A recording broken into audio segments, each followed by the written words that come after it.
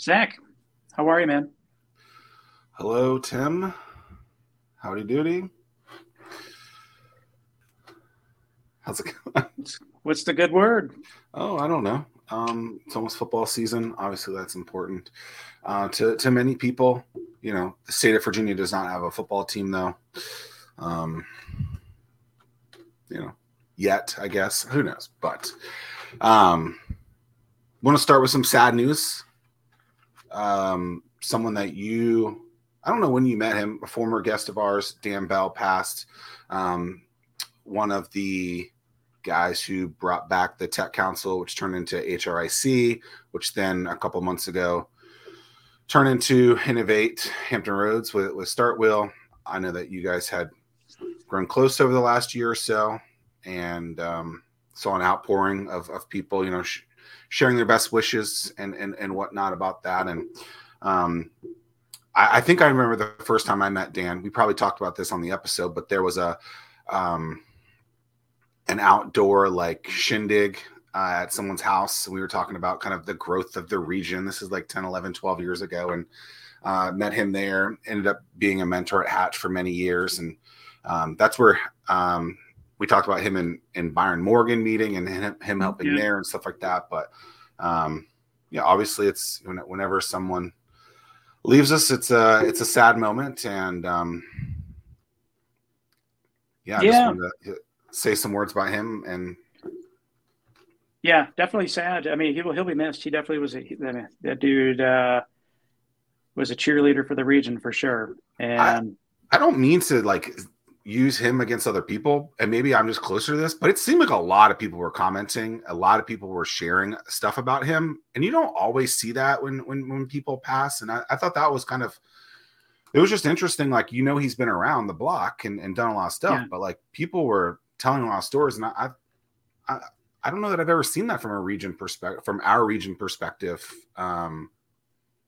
So that was cool to see. Yeah, it was really, that was interesting to see. And I in terms of like what I took away from all of that was I've tried to make it a point, like within the last couple of months, of not making my problem someone else's problem. So if I had something bad happen to me, or if I'm having a bad day, I don't want to ruin someone else's day because I'm going through something. So that's always been like a personal thing that I've been trying to think about more consciously as I go about my day.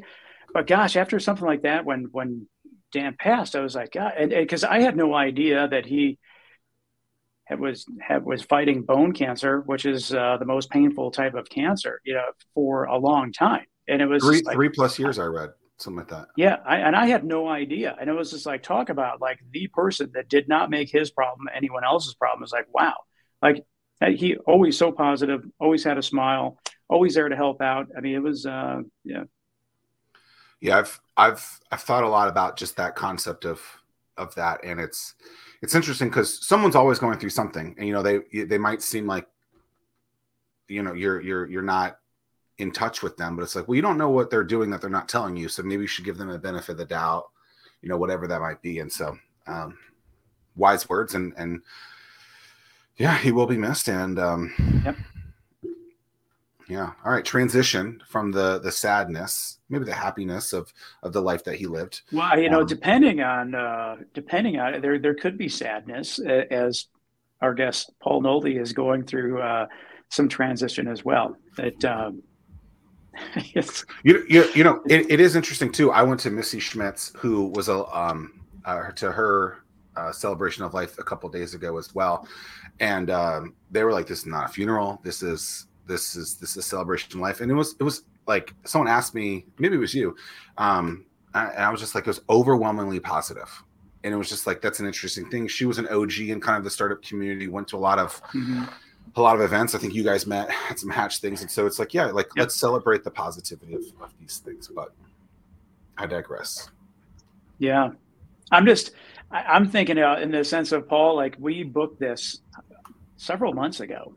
I mean, It's like you were just named the new head honcho for 757 Collab. And I was like, hey, man, we got to get you on the show. And you're like, let me get settled in. And I agree, you needed to get settled in.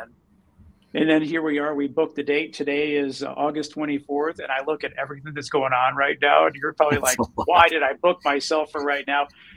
Accelerate cohorts just kicking off. The cycle 3 for Angels is in full swing. New startup studios cohort going on. I was like, It's good. I mean, it maybe. gives it it's drinking from the fire hose, but a good one nonetheless. So how long have you been in the hot seat then? So really officially, I guess June 1st. I mean, I was coming down here for a month or a month and a half prior, just kind of getting settled and transitioning with Monique and team, and then yeah, pretty much June 1st was the day that I officially started, and yeah, I've been running hard ever since. So um, it's been, I tell you, it's definitely been. I didn't get probably enough credit to the scope of what 757 Collab is doing, and I also didn't get probably enough credit coming into what this region has to offer, which I know we'll talk about. But I do want to say thanks to the two of you for having me on. This is a really cool podcast, and I've been a short term but ardent fan, so it's good. It's kind of cool to be on.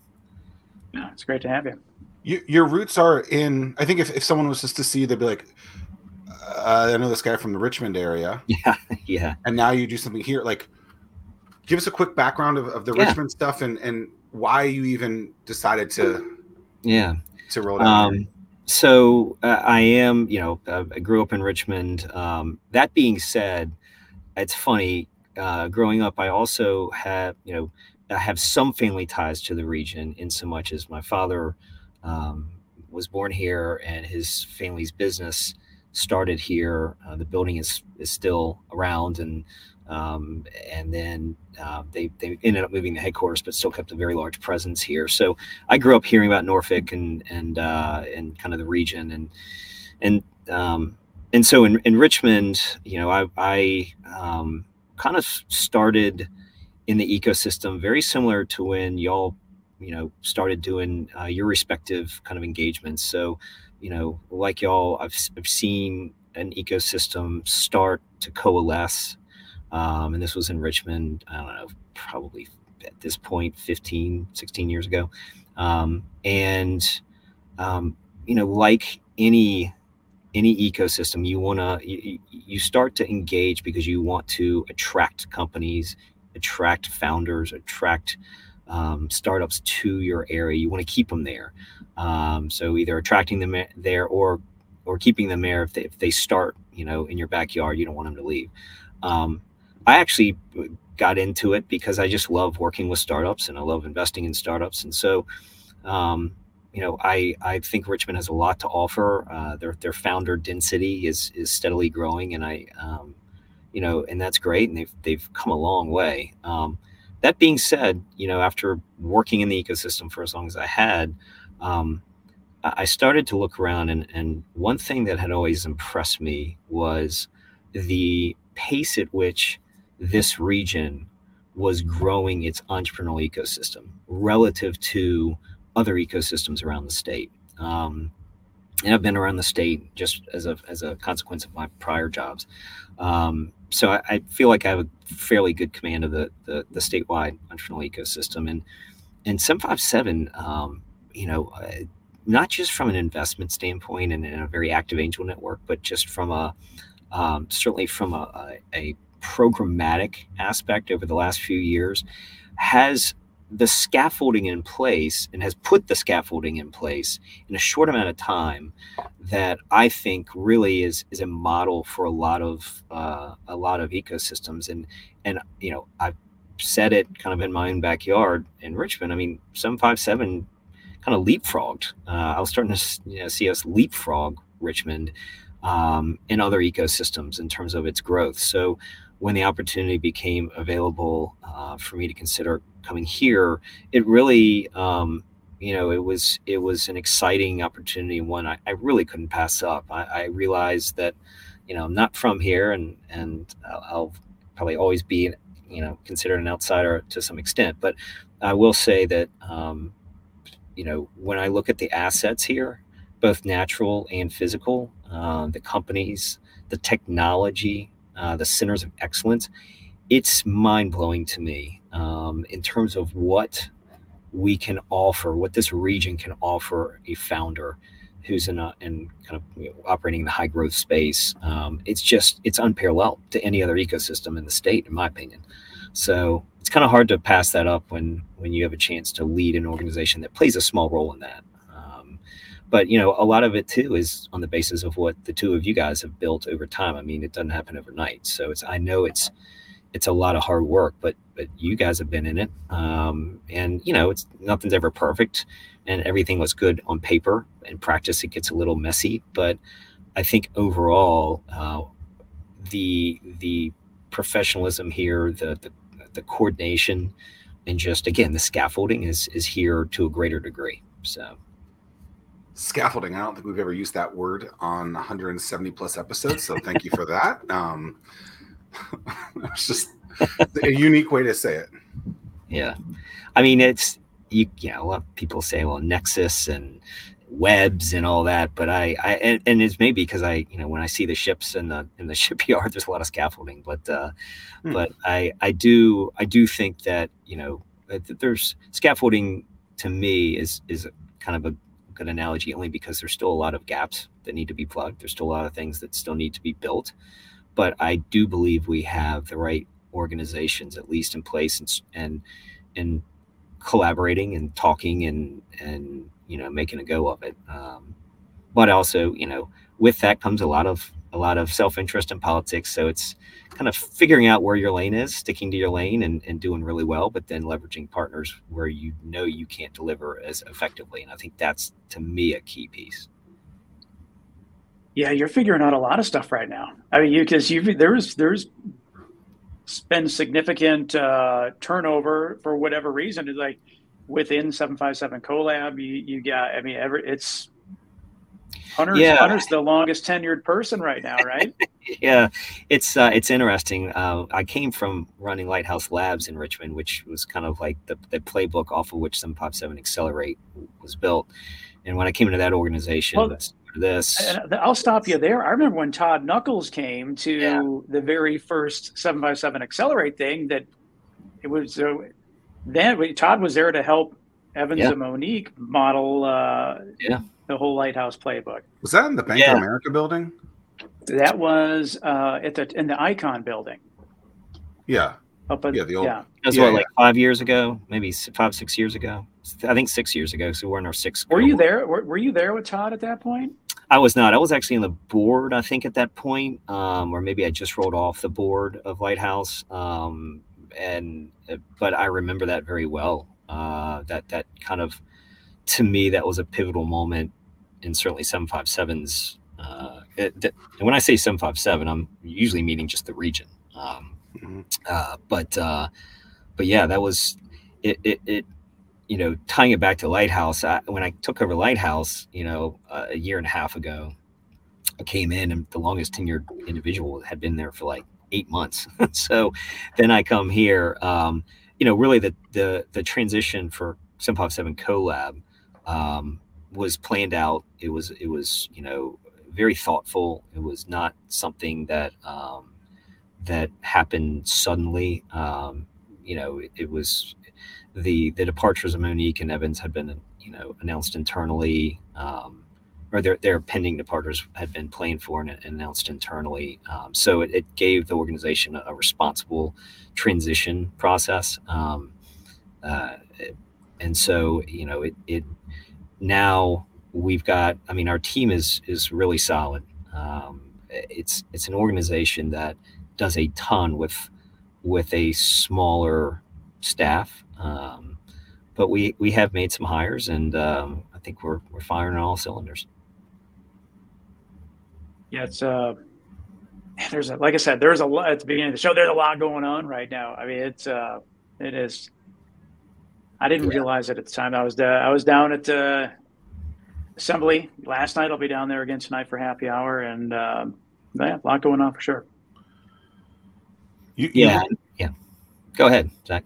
Well, I was going to say, you look at these areas that I think cities were trying to copycat 10, 15 years ago, right? You look at obviously your Bay Area, maybe your Seattle's, maybe DC and a couple other cities that, are kind of tech hubs. And if you look at those cities, they didn't really have the resources that I think are now being put in place, like a collab.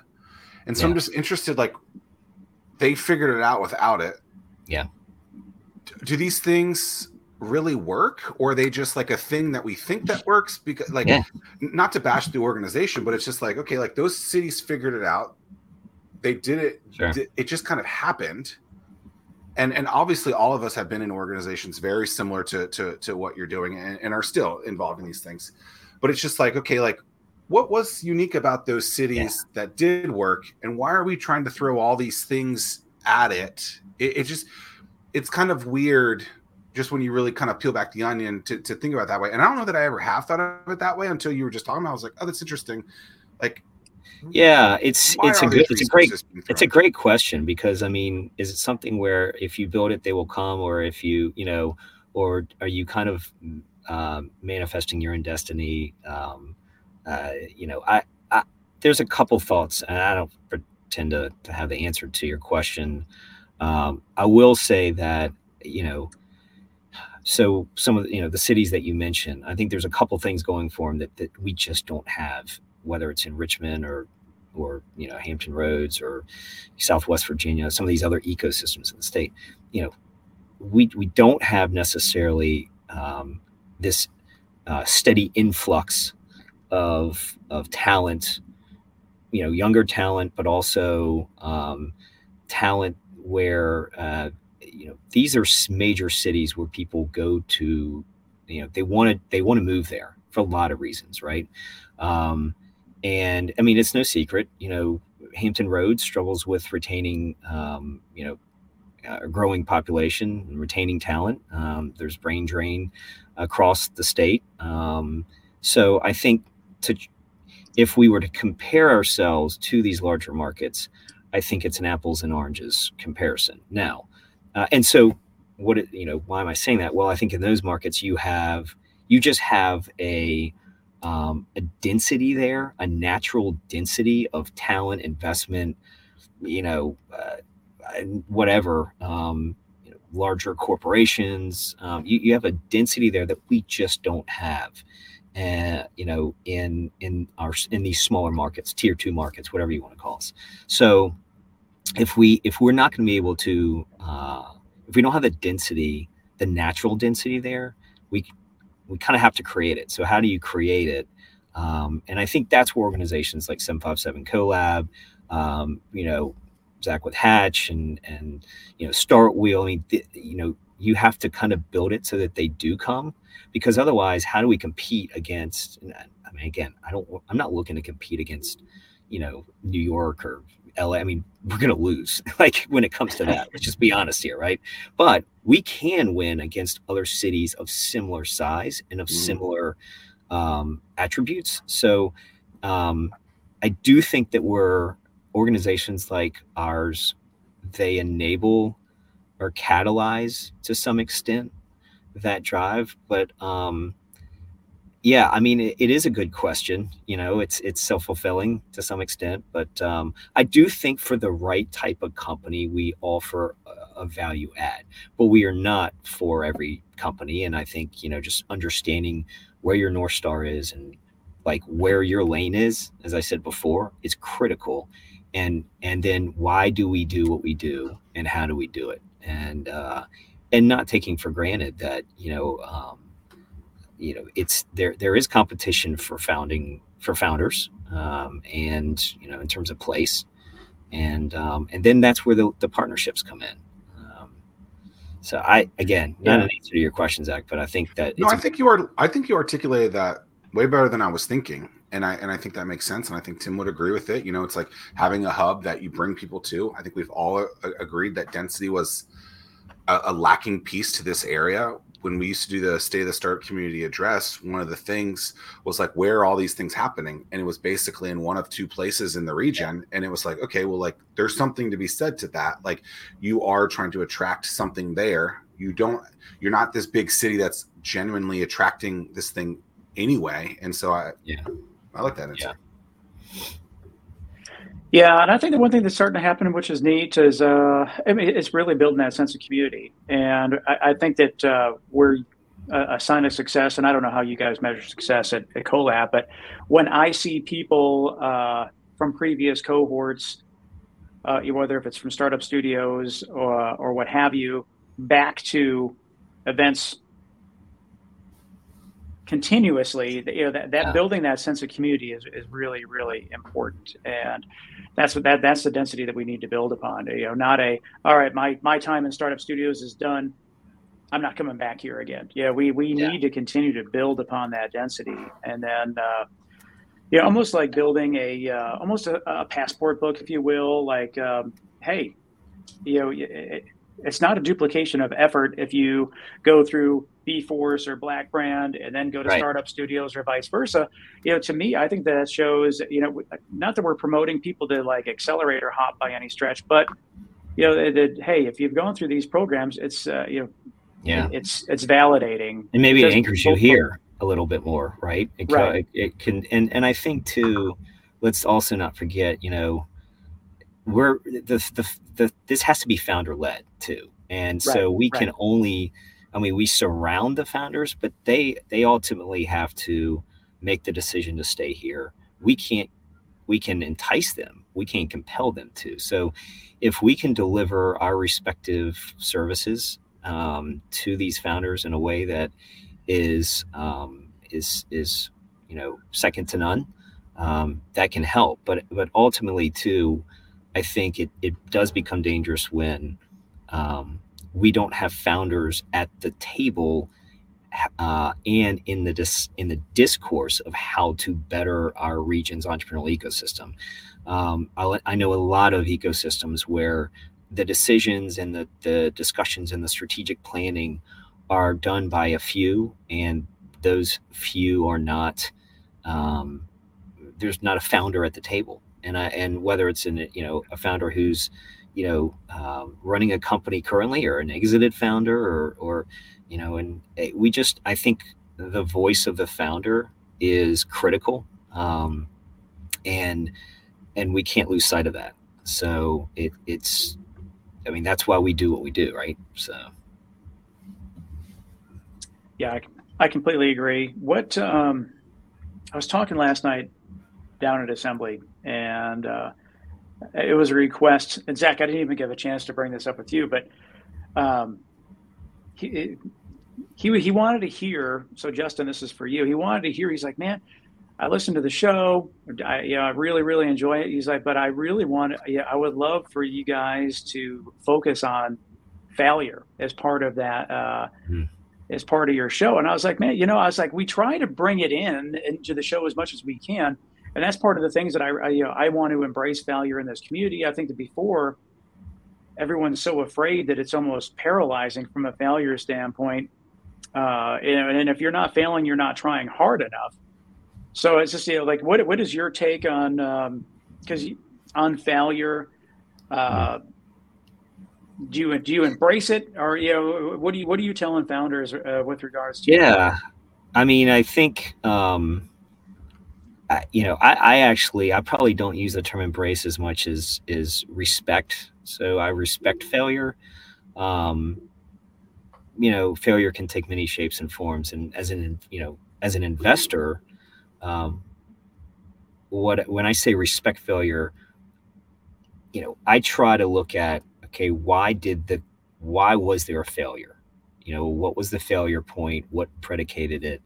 And if it's on the actual founder, that's one thing. But if it's due to a macroeconomic trend or something out of their control, or maybe it's just the timing's not right for that innovation, which happens, or some other factors, that's more, more quantitative than qualitative, then, certainly I don't hold that against a founder who might maybe come back to me with another idea and for investment. So I think just respecting the conditions of failure and really keeping that in the right light. It's just a necessary part of business. I think that on the same token, ironically, I don't think we celebrate success enough either. And what I mean by that is, you might, if a company exits, right, you're going to get the front page for a day. It'll be talked about for a while, but then how do we promote that, continue to promote that out in the ecosystem? And I think, you get a podcast like this and Startwheel, that is almost the mouthpiece of the ecosystem. And that's something that, candidly, what y'all have done here is we don't have that certainly in Richmond and I dare say in other ecosystems. So again, another reason why I wanted to come here.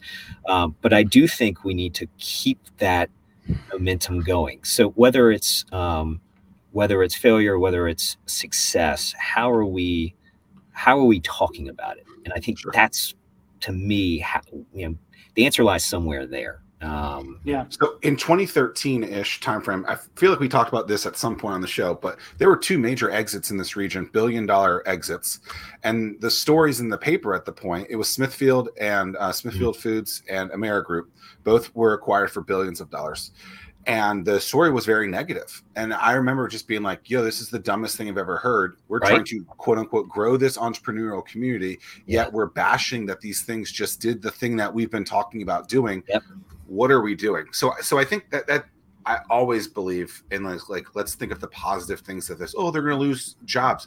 Guess what? They're going to lose jobs anywhere. Like it happens. It's just like, look at the dig deeper into this from a failure perspective. I don't know if I know Justin, but what I would say is like, I think failure has become such a buzzword that people don't even realize what failure is. People are just like, oh, I'm failing. I'm like, no, actually, you just made a phone call and the person didn't answer it and that didn't work. Is that really failure?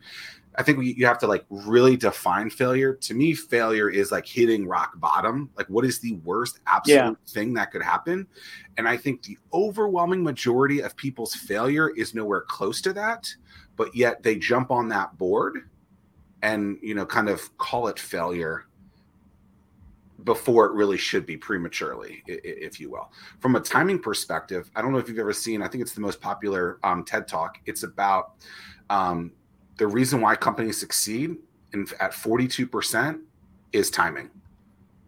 So the timing is incredibly important in this. Yeah. And so like, oh, the technology wasn't there yet. Like, imagine if we hit COVID in 2000. Like, how terrible would that have been from like a communications perspective, right? Like, luckily, COVID hitting at the right time, we were able to still like move with the punches. Like I feel like when Tim and I started the show, that was one of the first things we said was, hey, we wouldn't have the show if it wasn't for COVID. Yeah. And so like people jump on that failure train. I'm just like, but like what really is failure in there? Let me ask you this or posit this. So, is it also fair to say, can we really celebrate or respect or focus on failure when we still need more exits to then be able to tolerate the failure? So, you look at Silicon Valley, you look at some of these other big markets, and yes, failure is accepted and much more readily. But that's because the investors are conditioned in a certain way, and they know that there's enough exits, there's enough action going on to where they're going to have another shot at it. I don't know if we're there yet as an ecosystem.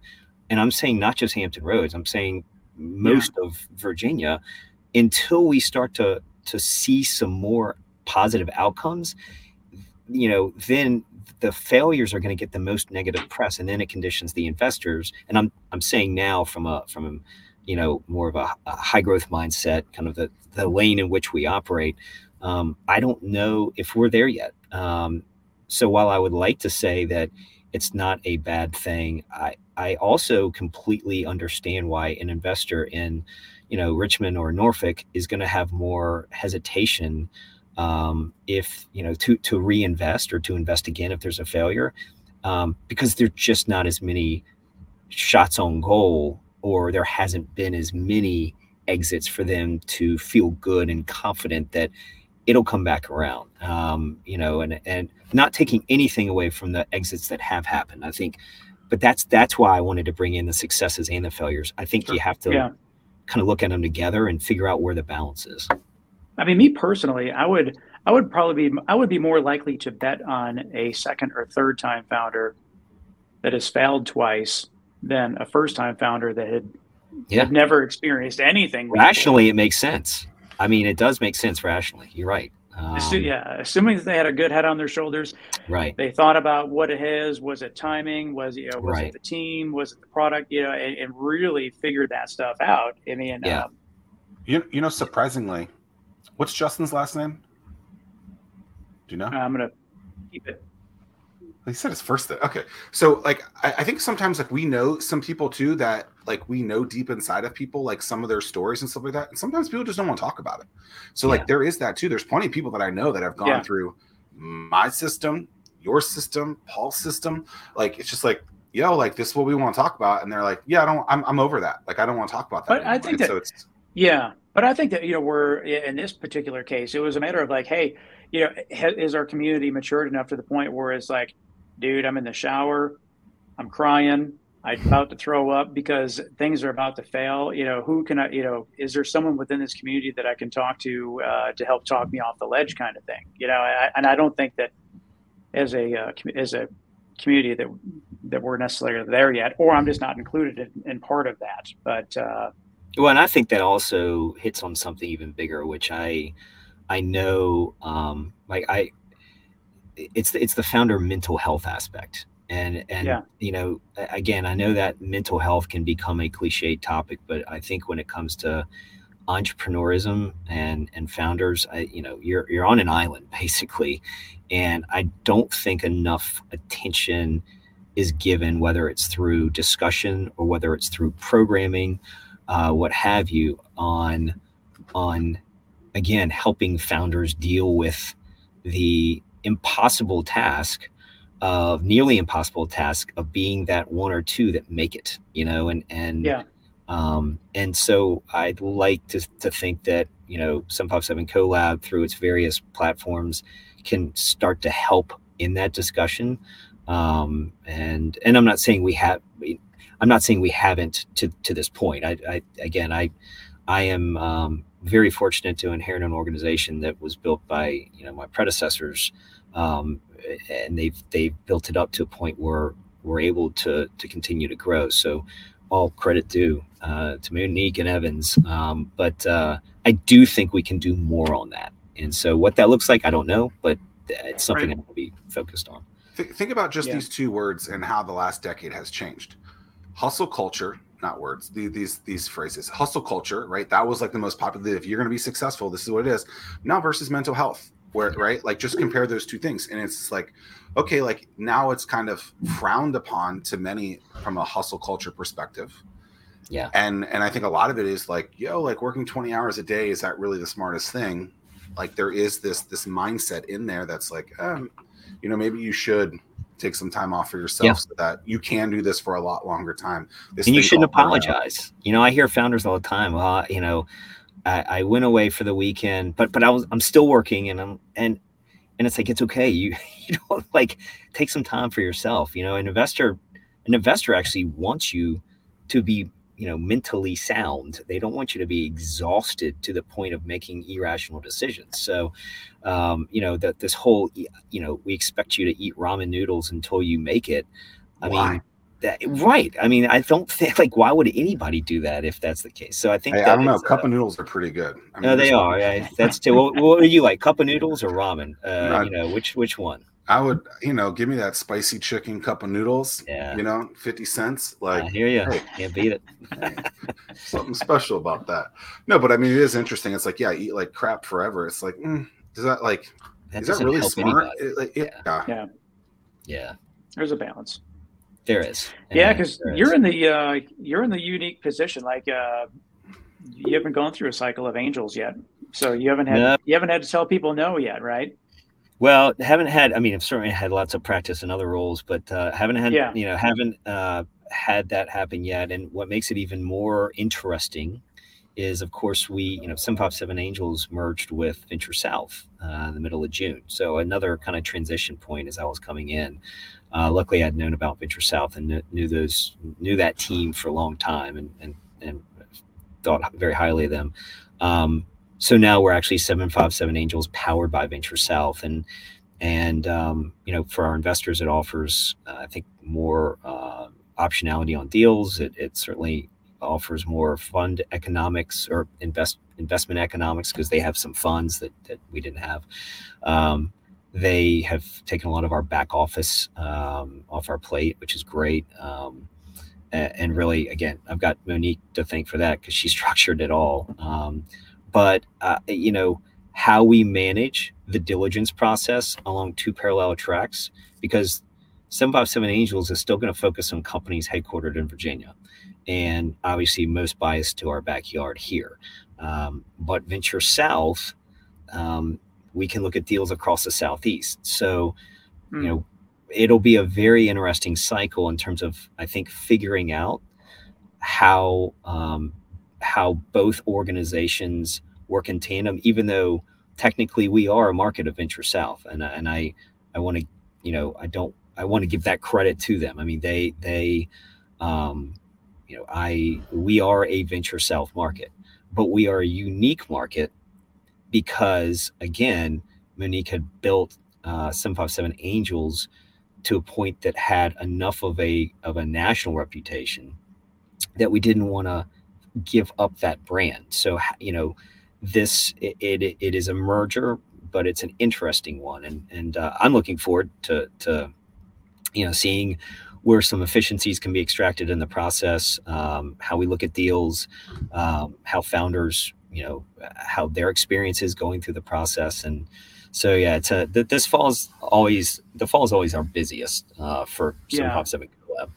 So how does that work then with Venture South? Do they have cycles like you all have at Angels? Great question. So they have not traditionally had cycles. I thought it was interesting in so much as I believe they are contemplating moving to that. I don't want to speak for the founding team there, but I know that they admire our cycle, So we do, the first quarter, second quarter, fourth quarter, 3 cycles in a year. Kind of follows, venture capital cycles really. And there are some that would say, well, founders don't wait for cycles to raise. And I don't disagree with that. On the other hand, when you have an angel network, you don't have a fund, it is not, you have a whole lot more moving parts. And so how do you create as an efficient process as possible when you have a less efficient deployment of capital than you would a fund, because each member makes their own decision whether they're going to invest. And I think that's where you try to control the pipeline and control the process, as much as possible, because it can get out of hand very quick. Again, because, even though I manage 757 Angels, I don't make the investment decisions. I can curate the best possible companies to put forth to our members, and my board also is a part of that. They're a working board, but we can't make the decision for them. So if you do that, we have to look at cycles as a practical sense of operating, as efficiently as possible in a rather inefficient model of capital deployment. At what point, when you're working with a company, does that potential deal get shared with Venture South? Yeah, pretty much from the very start. So we have weekly touch points with Venture South. It is when I look at a company, I want them to, if it's a company that looks like they're the team and the market opportunities worth really taking a harder look at, I want as many eyes on it as possible. So now, bearing in mind, does it fit within our investment thesis, broadly speaking, as an angel network? Does it fit their investment thesis, broadly speaking? So I share it with Venture South because we are a Venture South market. So it's kind of an obligation, but also I think Venture South team is extremely smart, and again, their diligence process and model is admirable. But I also share it with other, on the same token, I share it right away with other angel networks or early stage funds that can take a look, and then you start to kind of form that syndicate. Yeah. And the reason I ask all these questions, it's really on behalf of the founders. So it's like, founders, if you're trying to raise capital, angels is 7x7 angels is one piece, but then there's Venture South is another piece. And then you sharing deal flow amongst your network is another aspect to it. So, yeah, I mean, we're at a point, in Virginia where if you just focus on Virginia, we're still at a point where there's cooperation. We're not Silicon Valley where it's competition for a deal. We're very cooperative as a capital stack in Virginia.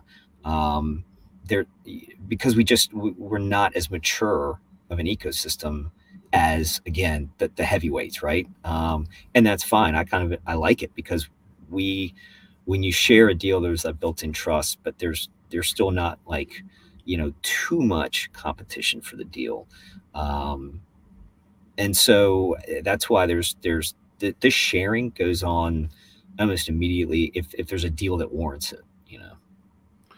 Over the years, there's been plenty of companies who went through something through 757, whether it being the angels, or I guess specifically for the angels aspect of it, and they ended up ultimately not raising capital. Mm-hmm. They have a sour taste in their mouth about that. Sure. It's for whatever reason that they didn't do it.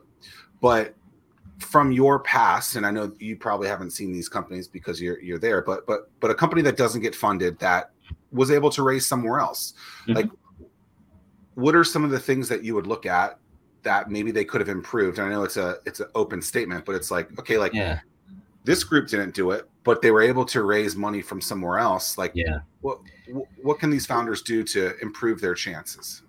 So when I do have to either tell if I have to tell a company no, it's usually either because they just flat out aren't in our general investment thesis of, okay, the types of industries we typically invest in as a group, or it's because, again, the members just it hasn't resonated with the members, or maybe there's just something else that, well, the market just maybe isn't big enough, and if they come back and say, well, it actually is, and here's why, then it's okay. Well, duly noted. Here maybe you should have articulated a different way. So I think there's just it's on a case by case basis. I will say though that there have been many companies that I've passed on in various capacities that do go on to raise capital from other sources, and those are the ones that you're just like, okay, well, it didn't resonate with me in the same way. I think every investor has kind of their own personal investment thesis, or each fund has their own. I think too, I'm president also of Cab Angels, which is our membership base is UVA alumni, and we invest in founders that come out of UVA and or have some affiliation to UVA. And so I know that Cab Angels has led deals before, and other networks have passed because the valuation was too high or something like that. So I think it just depends on a case by case basis. In terms of telling and giving feedback to founders, I think the most important thing is sometimes it's us and not you, but sometimes it is you. So, you have to have some hard conversations sometimes with the founders. I believe in being, very respectful of my feedback, but you've got to be humbly confident as a founder. I don't prefer to invest in founders who are just overly confident without that humility. And it's, you hear the term coachable and all that. I think it's more of just it's less coaching and it's more just partnering with them. I mean, who am I to coach somebody in, a drone company? I don't know the first thing about running a drone company. I mean, investing in one is one thing, but running it is a different thing. So why am I going to coach that founder? But I do want the founder to appreciate some of the advice that myself or some of my network can bring to the table and be open to that. So, but for the record, I have no drone company in mind when I said that. So, but that being said, yeah, I mean, Zach, it's a question that I think takes a new form every time I have to encounter it, because every deal is different. I try not to place benchmarks or, kind of blanket assumptions, because it's just this, you guys know, I mean, this industry is just so different. It's so diverse. It is. And it's definitely from place to place as well. And I am not a member of 757 Angels, and I don't know the membership base. But I mean, the reality is it's still very much in its infancy. And like the initial cohort, if you will, of investors, they probably all have similar viewpoints. And they may not. It may be older money versus new money, and that people may flock. They may have their own investment thesis amongst various members within the group. Therefore, things may be oversubscribed or completely passed altogether. I mean, it's amazing though when you think about it. For the last 2 years, 757 Angels has been recognized by the Angel Capital Association as one of the top 3 most active angel networks in the country, and that's coming out of 757, Norfolk, Hampton Roads, Peninsula, and South Side. I mean, that's incredible. There is nowhere near the level of investment and engagement from the angel community in other parts of the state. I mean, this is it's incredible, which is another reason why I wanted to come here. I mean, what has been built, but also not just what's been built, but the membership and their continuing engagement is just incredible. So we are a young angel group relative to others in the country, but as I said, we've in a short amount of time leapfrogged a lot of other older groups, which I can't take credit for, but I hope to continue. And it's not just expanding the group from a member perspective, more diverse, investors, but also of our existing investors. It's great that you can write, and we want you to continue to write the membership check, but at the same time, I want you to invest more, because more investors investing is only good for the founder, right? And the company's raising, and that's a healthy, active angel network. Yeah. And I think one more piece to add to that is if Angels was its own fund, you would be in year 7 of that fund right now, where most funds, I mean, they're 10-year funds. So Angels hasn't even gone through the first full fund, if they were one, let alone when they're so easily compared based on the stats that you just said. You're competing against people that have had they're on their second, third, fourth fund already. So when you compare it, it's still real early. Oh, for sure. Know what successes are going to come out of that first. I mean, our portfolio is still seasoning, and to a point where we've had several exits, and that's great. But when you look at it, they're still seasoning to an A round or a B round. So you're absolutely right on that. Yeah, it's in terms of celebrating successes, man. I don't want to put the cart in front of the horse, but I think that when you were talking about what was the word you said? It was cooperation. Oh, cooperation. Cooperation. Yeah, one of the things that for the people is that there was a grant opportunity that we all participated in, and this is an important story to be told. In order to participate and submit for this grant, you needed to hit a certain threshold to submit. Period. And all of us that partnered, none of us met that threshold individually. So in order to take advantage of that, we had to team with one another, and together we were able to successfully, thanks to your leadership, Paul, make a submission for a build to scale grant. But that required people like 757 Collab, 757 Innovate Hampton Roads, the Small Business Development Center, and Black Brand. It took all four of us in order to at least put our hat in the ring to compete.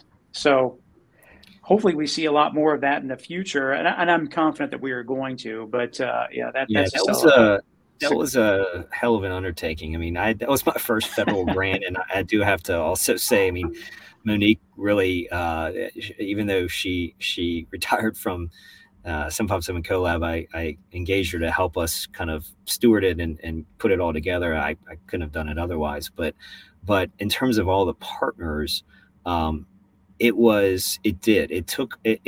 takes a certain amount of trust amongst the partners that you're in it together. And, you know, yes, everybody's got their own self-interest at stake, but also, you know, what can this be I'm going to say when we get it. I don't want to say if. When we get this grant, you know, how do we brand it? And we're in the process of going through that now with you know, as you know, Tim, with you know, kind of looking at all the partners and what this can be. I think though, that partnership of the kind of premier entrepreneurial support organizations in this region, I think it's something that I think is unique relative to other regions. And if we do it right, and I have no doubt we will, it helps the founders. This is all about helping the founders. So there's been a lot of our talks recently have been around the word branding, whether it be a rebrand, just how someone came up with a name. You just talked about 4 or 5 organizations right now. There's this other thing that's going to come in there. Like, I'm just interested, like, it seems like there's a lot of things that are going on, and then to put something else on top of that, is that confusing for people? How do people come in? I mean, even just the 757 Collab that at some point recently put a lot of other stuff under it. Like, it's very confusing as just someone on the ground level that is trying to use this, that's just looking for this service. And now you're going to add this other thing in there. Like, does that conversation come in you guys' discussions? Like, we're doing a lot. Like, how do we not? So how do we not? I mean, I agree. Look, we don't need necessarily another organization, right? I think it's more of branding the effort and the partnership, and how we storytell that. But we also have to be crystal clear about how we tell our own organization's brand in the ecosystem, Zach, like you were saying. So with 757 Collab, you know, we are, I liken us to a stool. You know, 757 Collab is the seat, and we have 4 legs of the stool. We have an incubator, Startup Studios. We have an accelerator, 757 Accelerate. We have an angel network, 757 Angels. And we have a fee-for-service pre-acceleration vertical. So, you know, when I am out in the ecosystem, if we are telling our story, then, okay, people don't have to think about, okay, so is it Accelerate or Studios or Angel? Oh, it's Collab. It's Collab. And same with you've done a great job. You've done a great job getting that straight. I mean, there was a lot of confusion in the region. So kudos to you that it seems like 757 Collab has surfaced as the parent brand of all that. Well, and again, I mean, it's really a testament to those before me who had that vision to construct it that way. But I think, Zach, to your point, what we have to do is be very intentional about how this whole branding thing is. You're spot on, because it can be messy. And so how do you brand a concept versus a organization? I think are 2 different things. And we just have to be mindful of that for sure. Well, just think, you just said 3 things, right? There's an incubator, there's an accelerator, and then there's an angel network. To some person, those are all the same thing, right? True. right? Especially incubator and accelerator. Like, yes, those can be very confusing to people. Which one do I need? Which one? Like oftentimes, like I know when I start a Hatch, like people are like, you're just an incubator. I'm like, no, I'm this thing. And then it's just, at some point I was just like, I'm not going to keep fighting this thing. I'm just going to provide this service to people. Right. And so I think that's ultimately what you're saying is we're going to be very intentional to make sure that we provide this service to the people that we're looking for.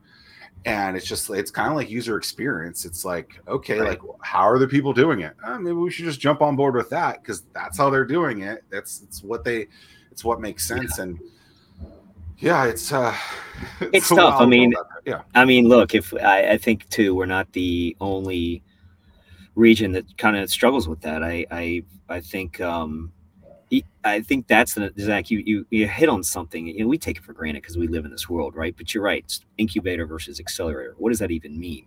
What is when I say we help start up high growth minded founders from idea stage to angel stage. We help their companies grow. Well, what does idea stage to angel stage mean? And what does high growth mean? Mm-hmm. So sometimes we get tripped up in our own semantics. A lot of it's just out in the community being more intentional about how we educate. But I think, there's a lot of buzzwords in our industries that kind of get thrown around. So buzzwords. Mm-hmm. Yeah, like competition and scaffolding. No, scaffolding, that's a new one. I mean, no, I mean all that. I mean, I agree with all that, and I think those that are in the industry certainly understand. Those that want to be in this industry may not. But all that to say, I think it's a great problem to have. So that we had 4 organizations join together to submit for something larger than any one organization, and that is monumental. And it's important for people to know that because there are things happening. Just because it doesn't hit the news or it's talked about as much as it should be. I mean, that really was monumental for our region to be able to do something. And like that. I'll also just say too, and so you got that going on here in our own backyard, and then we've got this other, this region's working with Delaware and Maryland, kind of the Eastern Shore, the Delmarva Peninsula, for another federal grant. So you got a tri-state effort for being one of 15, I think it's one of 15 tech hubs in the country. And so we're, unmanned vehicles or unmanned systems is kind of what we're focused on. And again, I mean, that's unprecedented. So I think that, when you look at, when you are in the thick of it, and you're here, I know sometimes it can be easy, as it was in Richmond when I was there, to kind of start to get a little cynical, right, of things in your kind of your own ecosystem. But I can tell you, being an outsider and coming here and seeing all this stuff that's happening, it is just amazing. And again, I know it has to be executed, and that's the hard part. Talking about it's the easy part, but just the coming together, Tim, as you brought up, that. There are celebrations and successes that we need to talk about just in the very act of getting one aspect of partnering and coordinating. Yeah. So. We ask this question for here, but since you're a Richmond guy, like, what's the food of Richmond? Like, I was just going to ask, when you bring your family down, Well, so you asked what's the food like here coming from Richmond? Well, when you bring your family to town, what is it that you're like? Tell them. Well, in Richmond, oh gosh, so I like Greek food, Mediterranean food. So there, Stella's is a top-notch Greek restaurant, Mediterranean restaurant in Richmond. Adara is another one. You've got some great food culture in the Churchill area, kind of the east side of the city. You've got a smattering of things. I mean, we are a foodie town, and we're also, we've got Scott's Addition that has all of the breweries and all of that. And I would put our beers up against Asheville's anytime. So we do have, I will say, I feel like that's one we can brag about. However, I had probably the best hamburger I've ever had here. And it's at was it? I think it's 219 Bistro. Bistro. It's right on Granby. You know, No cheese, just a burger. Oh, this burger was incredible. So it was locally sourced beef, and they'll tell you the farm, and then you had bourbon soaked mushrooms on it with goat cheese and duck confit on top. It was insane, and I like. I'll probably go back there, you know, at least once a week. I mean, it's really good. So I've actually They do have really good food there. the food here. Sid's Fish House is another one that's incredible. I mean, that food there is I mean, he's I believe a James Beard Award winner, you know, on his third restaurant. So you have a lot of awesome food here. So is the Hampton Roads beer scene not even at the same level as Asheville and Richmond? Oh man, I'm not trying to. Yeah, pitch you I mean, against, look, Richmond a bad spot. I'll give many things to Hampton Roads over any other region. That one is a tough one. I gotta say, I think our beer scene. I mean, from a mega region standpoint, yeah, we have a pretty solid craft beer scene. Yeah, I mean, look, I'm an IPA guy, so my palate is very I think one-dimensional, so I'm probably not the best guy to ask on this. Well, I'm an IPA guy as well, and so I did enjoy. There's a brewery, I forget the name, but it's near ODU. I went to a concert there and could walk to the yeah. Oh gosh, they had like a band inside. It was awesome. Yeah, it's really a big place. Big place, yes. So that beer was some of the better IPAs I've had.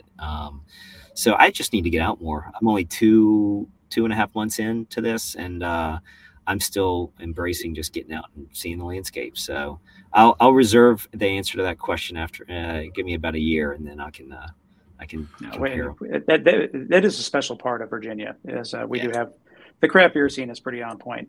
Yeah, it is. When I travel outside of Virginia, I'm like, gosh, I want to get back to Virginia so that I can have some good. Beer. Talking about the Bold Mariner or the Veal? No, Bold Mariner. No, is it Bold? Not the Veil, because we've got that in Richmond, but I don't think it's the Bold Mariner either. I think it's Smart Mouth. No, Maker's Craft Brewery. Smart Mouth is good. No. I don't know what it is. Okay, so Tim brought up the mega region thing. I generally just wonder this: what's going to happen first? The 757 Richmond merger, or actually Richmond to DC? Because it seems like people between 757 and Richmond want it to happen, but it just seems like the DC Richmond thing is moving a lot quicker and maybe just organically. Like it's. I mean, I'm not admittedly at the. I don't have a seat at those tables at the level at which I could probably make an informed comment. I will say this: I think Richmond, that is. What were you going to say, Tim? Elation Brewery. Elation. Yeah. Excellent brewery. I think Richmond is, it's great because it's the capital city, but it's also the other side of the coin is they get pulled in a lot of different directions, right? So when you have competing mega region engagements, that can't be easy for the leadership in Richmond. I will say I love the RVA 757 Connects mega region concept and the promise that it can hold for this region.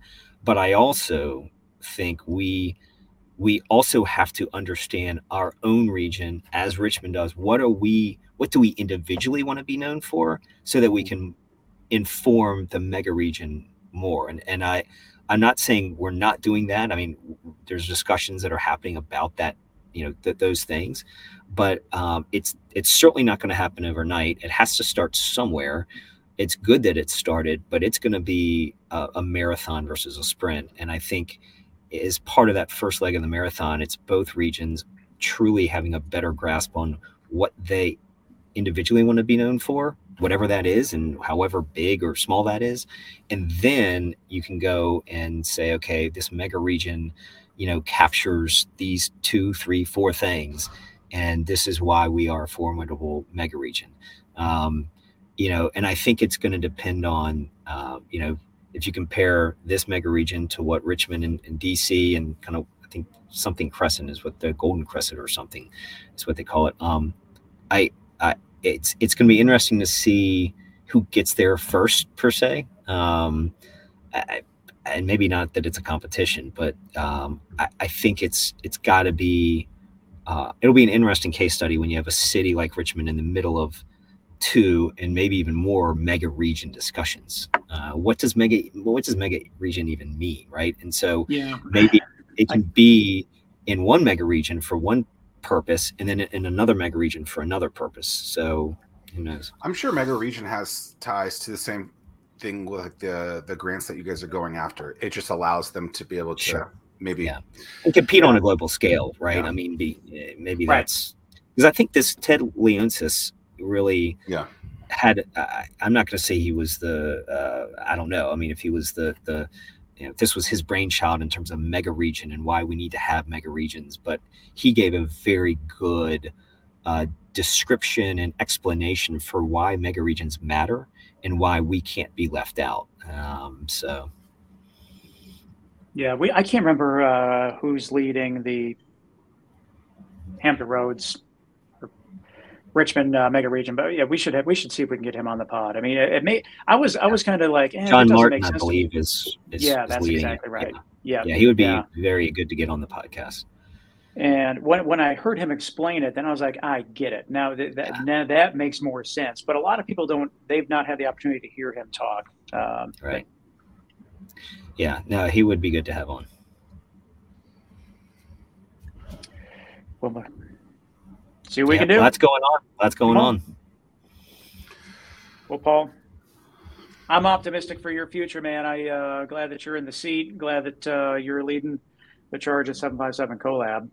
Appreciate it. I'll take Zach's line. Is there anything that you want to talk about that we have not talked about? No, I just look. I appreciate having the opportunity, and again, it is this region is just poised for so much success from not just an economic development aspect, but from an entrepreneurial aspect. We need to figure out how to solve that founder density, though, and we don't have the answer, but we can play a part of it, and I think. Awareness is a key piece of that, and education, and certainly this podcast is a main driver in that respect. So no, you keep doing what you're doing, and we'll keep doing what we're doing and partnering up and see what comes of it. But I'm really optimistic, which is why I left, Richmond to put all my energy here. So love it. Well, we're lucky to have you. I appreciate it, guys. Appreciate your time.